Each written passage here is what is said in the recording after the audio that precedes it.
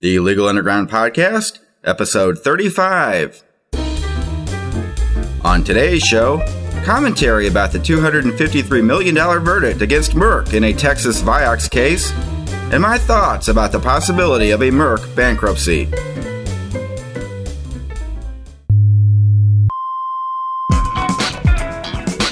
This is the Legal Underground Podcast, hosted by Evan Schaefer, one of the friendliest trial lawyers you're ever likely to meet, but hopefully won't have to.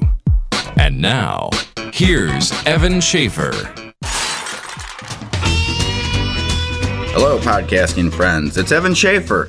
Today, I'm going to begin the show right where I should, at the beginning, by getting into the news about last week's Vioxx verdict against Merck right now. About 5 years ago, when the first wave of diet drug cases against giant pharmaceutical company American Home Products, now called Wyeth, were being resolved, and Wyeth was paying out the first settlements to claimants in a matter that has now surpassed $21 billion in claims, plaintiffs' lawyers had a saying, which was this: there'll never be another mass tort case like the diet drug litigation. I might have said it myself a time or two, and I certainly thought that it seemed like a safe prediction. But after Friday's verdict in Texas, when pharmaceutical company Merck was hit with a $253 million verdict in the first of thousands of cases already filed against it, many commentators have questioned whether Merck's Vioxx litigation is heading in exactly the same direction as the Wyeth diet drug case. No doubt, the August 19th verdict against Merck was astonishing and unexpected, in a case which many commentators said would be hard for the plaintiffs to win. Of the commentary that has appeared since then, two of the more interesting items have been an article in the New York Times titled, "For Merck, the Vioxx paper trail won't go away," and a short weblog post by Stephen Bainbridge, a corporate law professor at UCLA. I'll talk about both of these items in just a few moments when I come back after a short musical interlude. Sunday morning I felt afraid, someone leaving his world today. I looked low, I looked high, I only miss one friend. Before I go, I look high again. So I went looking up in heaven, but you weren't anywhere in sight. Welcome back to the Legal Underground Podcast. Before we explore the news about the Vioxx verdict, let me introduce myself. I'm Evan Schaefer, a lawyer who practices primarily in the areas of class action and mass tort litigation, including Vioxx litigation, on the plaintiff's side. I'm coming to you today from somewhere near St. Louis, Missouri. What's this podcast about? It's a sort of radio version of one of my weblogs, Evan Schaefer's Legal Underground, and what I do is pick a few topics every week or two that interest me, and I talk about them for a while with the goal of keeping the entire show fairly short, 10 or 15 minutes. I've been at it with various different formats since January, and I suppose I'll keep it going as long as people keep listening. The more the merrier, of course. So if you like the show, I encourage you to subscribe for free from the iTunes Music Store and to tell a few of your friends about it. Now, back to the Texas Vioxx verdict. The trial involved a man named Robert Ernst, who died in May 2001 after taking Vioxx, a painkiller made by Merck. Ernst's family was suing for wrongful death. The trial began with jury selection on July 11th and continued until August 19th. Merck defended the case in part with an argument that Robert Ernst died of a heart arrhythmia caused by clogged arteries, that his death, in other words, had nothing to do with Vioxx. The total verdict against Merck was $253.4 million, which included $229 million in punitive damages. The punitive portion of the award will undoubtedly be reduced. That's because under Texas law, there's a limitation on how large a punitive award can be. That amount, in turn, is tied to how much economic damages the plaintiff received. At the end of the day, the punitive damage portion of the award will probably be reduced to somewhere between $2 million and $50 million. That calculation is based on an analysis I saw at the Point of Law weblog. I should add, of course, that Merck plans to appeal the verdict. In the New York Times, there was an interesting article about the case titled, "For Merck, the Vioxx paper trail won't go away." When plaintiffs' lawyers said 5 years ago that there'll never be another mass tort like the diet drug litigation, like I mentioned at the top of the show, what they meant was this: In the diet drug litigation, there were lots and lots of documents that made Wyeth look incredibly bad in the eyes of juries, and it just didn't seem possible that a drug company would ever again leave a paper trail that put it in such a negative light, a light that suggested to some that Wyeth was much more interested in corporate profits than in warning consumers about all the risks of its drugs. Would it ever happen again? The case against Merck suggests that it has. According to the Times article, quote, in the courtroom immediately after the verdict, a reporter asked Mr. Lanier, he was the lead trial lawyer for the plaintiffs, how he had won the case. The documents, he replied. The documents tell the truth. The article continues, quote, Mr. Lanier offered jurors a trove of company documents and email messages that revealed how Merck researched Vioxx heart risks and presented what it knew to doctors and consumers. The documents showed that scientists at Merck were worried about Vioxx's potential cardiovascular risk as early as 1997, 2 years before Merck began selling the drug. In addition, according to the Times article, the documents revealed that Merck had, quote, stridently resisted the FDA's efforts to add warnings to Vioxx's label, and that it eventually complied only in ways that the Texas jury found unacceptably obscure. Why would Merck do that? To sell more Vioxx, of course. That's one implication, in any case. There's plenty more about the documents in the article, which I recommend to you. The point is this. Discovery in the Vioxx case is continuing, and plaintiffs' lawyers are still poring over millions of Vioxx documents. As a result, the story is just going to get worse for Merck, and those documents are going to follow it around in every case that goes to trial. So when people tell you that the Vioxx litigation is about the greed of trial lawyers, as I've been reading on a lot of weblogs, tell them, no, this case is about the greed of a particular corporation who wanted to put profits before safety. That's my opinion anyway. As Mark Lanier put it, the documents tell the truth. Meanwhile, those lawyers like me who predicted there might never be another mass tort case like the diet drug litigation, well, it seems that we were wrong.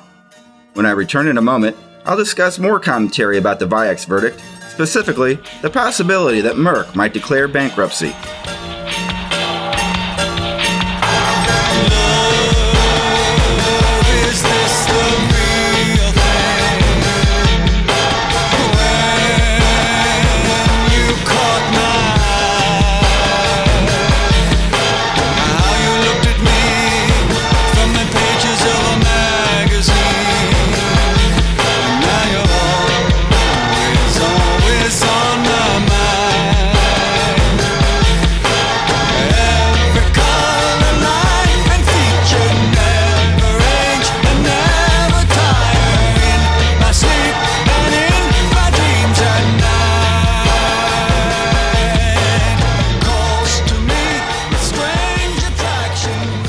Welcome back to the Legal Underground podcast.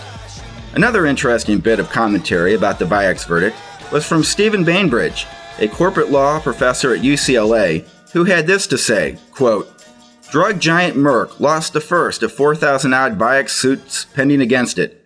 The odds that Merck eventually ends up pulling a Johns Manville and resolving these cases via bankruptcy reorganization just went up. A lot. Bankruptcy. That would be bad news for victims of Vioxx, because bankruptcy would immediately stop the litigation against Merck. It would mean that the claims would be settled during a bankruptcy reorganization for far less than they are worth. But is bankruptcy really a possibility?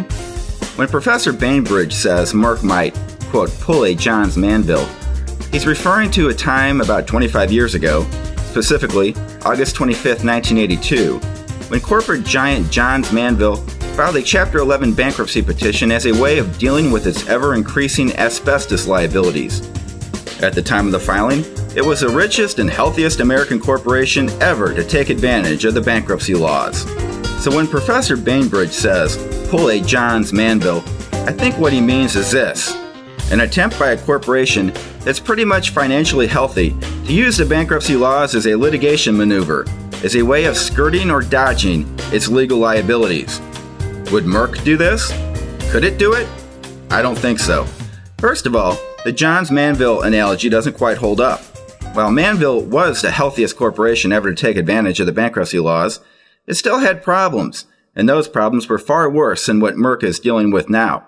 At the time of its bankruptcy filing, juries had found Johns Manville liable for punitive damages in 10 separate cases that had been tried in 1981 and 1982. Merck, by contrast, has lost only one trial, and that one trial is simply not enough of a sample to determine Merck's per-claim liability.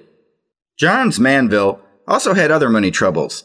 At the time of its bankruptcy filing, it was considering booking a reserve as a result of its asbestos problems that would have triggered default on a $450 million debt, which could have forced a partial liquidation of the company. Merck, by contrast, has no such money troubles. The second reason I don't think Merck will declare bankruptcy is because it knows that courts wouldn't allow it. It's true that courts have allowed companies to seek the protection of bankruptcy when faced with pending litigation that posed a serious threat to the company's long-term viability, as one Third Circuit Court of Appeals court has said. But there's a good faith component to a bankruptcy filing, and Merck wouldn't meet the standard. It would need to show, according to court cases, a cash flow problem which prevented it from meeting its current obligations, compounded by an inability to obtain financing. These things Merck won't be able to show. That's why I don't think a Merck bankruptcy, whether justified or not, is in the cards. Another consideration is that other large pharmaceutical companies have found their way out of litigation quagmires without seeking bankruptcy. For example, Wyeth, which has paid about $21 billion for its fen-phen problems, and Bayer, which has paid over $1 billion to settle Baycol claims. For Merck to say that it is going to do what Wyeth and Bayer didn't have to do, it just wouldn't be believable. Meanwhile, according to a Merck witness at the Texas trial, Merck is still thinking about ways of bringing Vioxx back on the market. I don't think that's going to happen either for many reasons, but it would be inconsistent for Merck to say on the one hand, this drug is so bad that it's forcing us into bankruptcy, and on the other, we want to continue selling it anyway. Stranger things have happened, I suppose, but I'm confident they aren't going to happen in the case of Merck and Vioxx. And that, my podcasting friends, is all I have for today.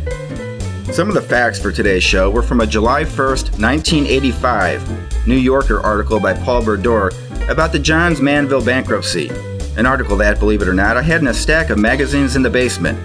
Whether you agree or disagree with my conclusions, I'd like to know, so please give me your feedback, which is always welcome, and which I might share on the next show. You'll find my email address on my weblog, Evan Schaefer's Legal Underground, at legalunderground.com. Some of the music today, including My Fair Lady by David Byrne, was from the Wired CD, which was issued under a Creative Commons license. Next week, look forward to some tips for law students who want to get ahead, and perhaps a prayer for trial lawyers. In the meantime, thanks for tuning in, and please stay subscribed. This has been the Legal Underground Podcast.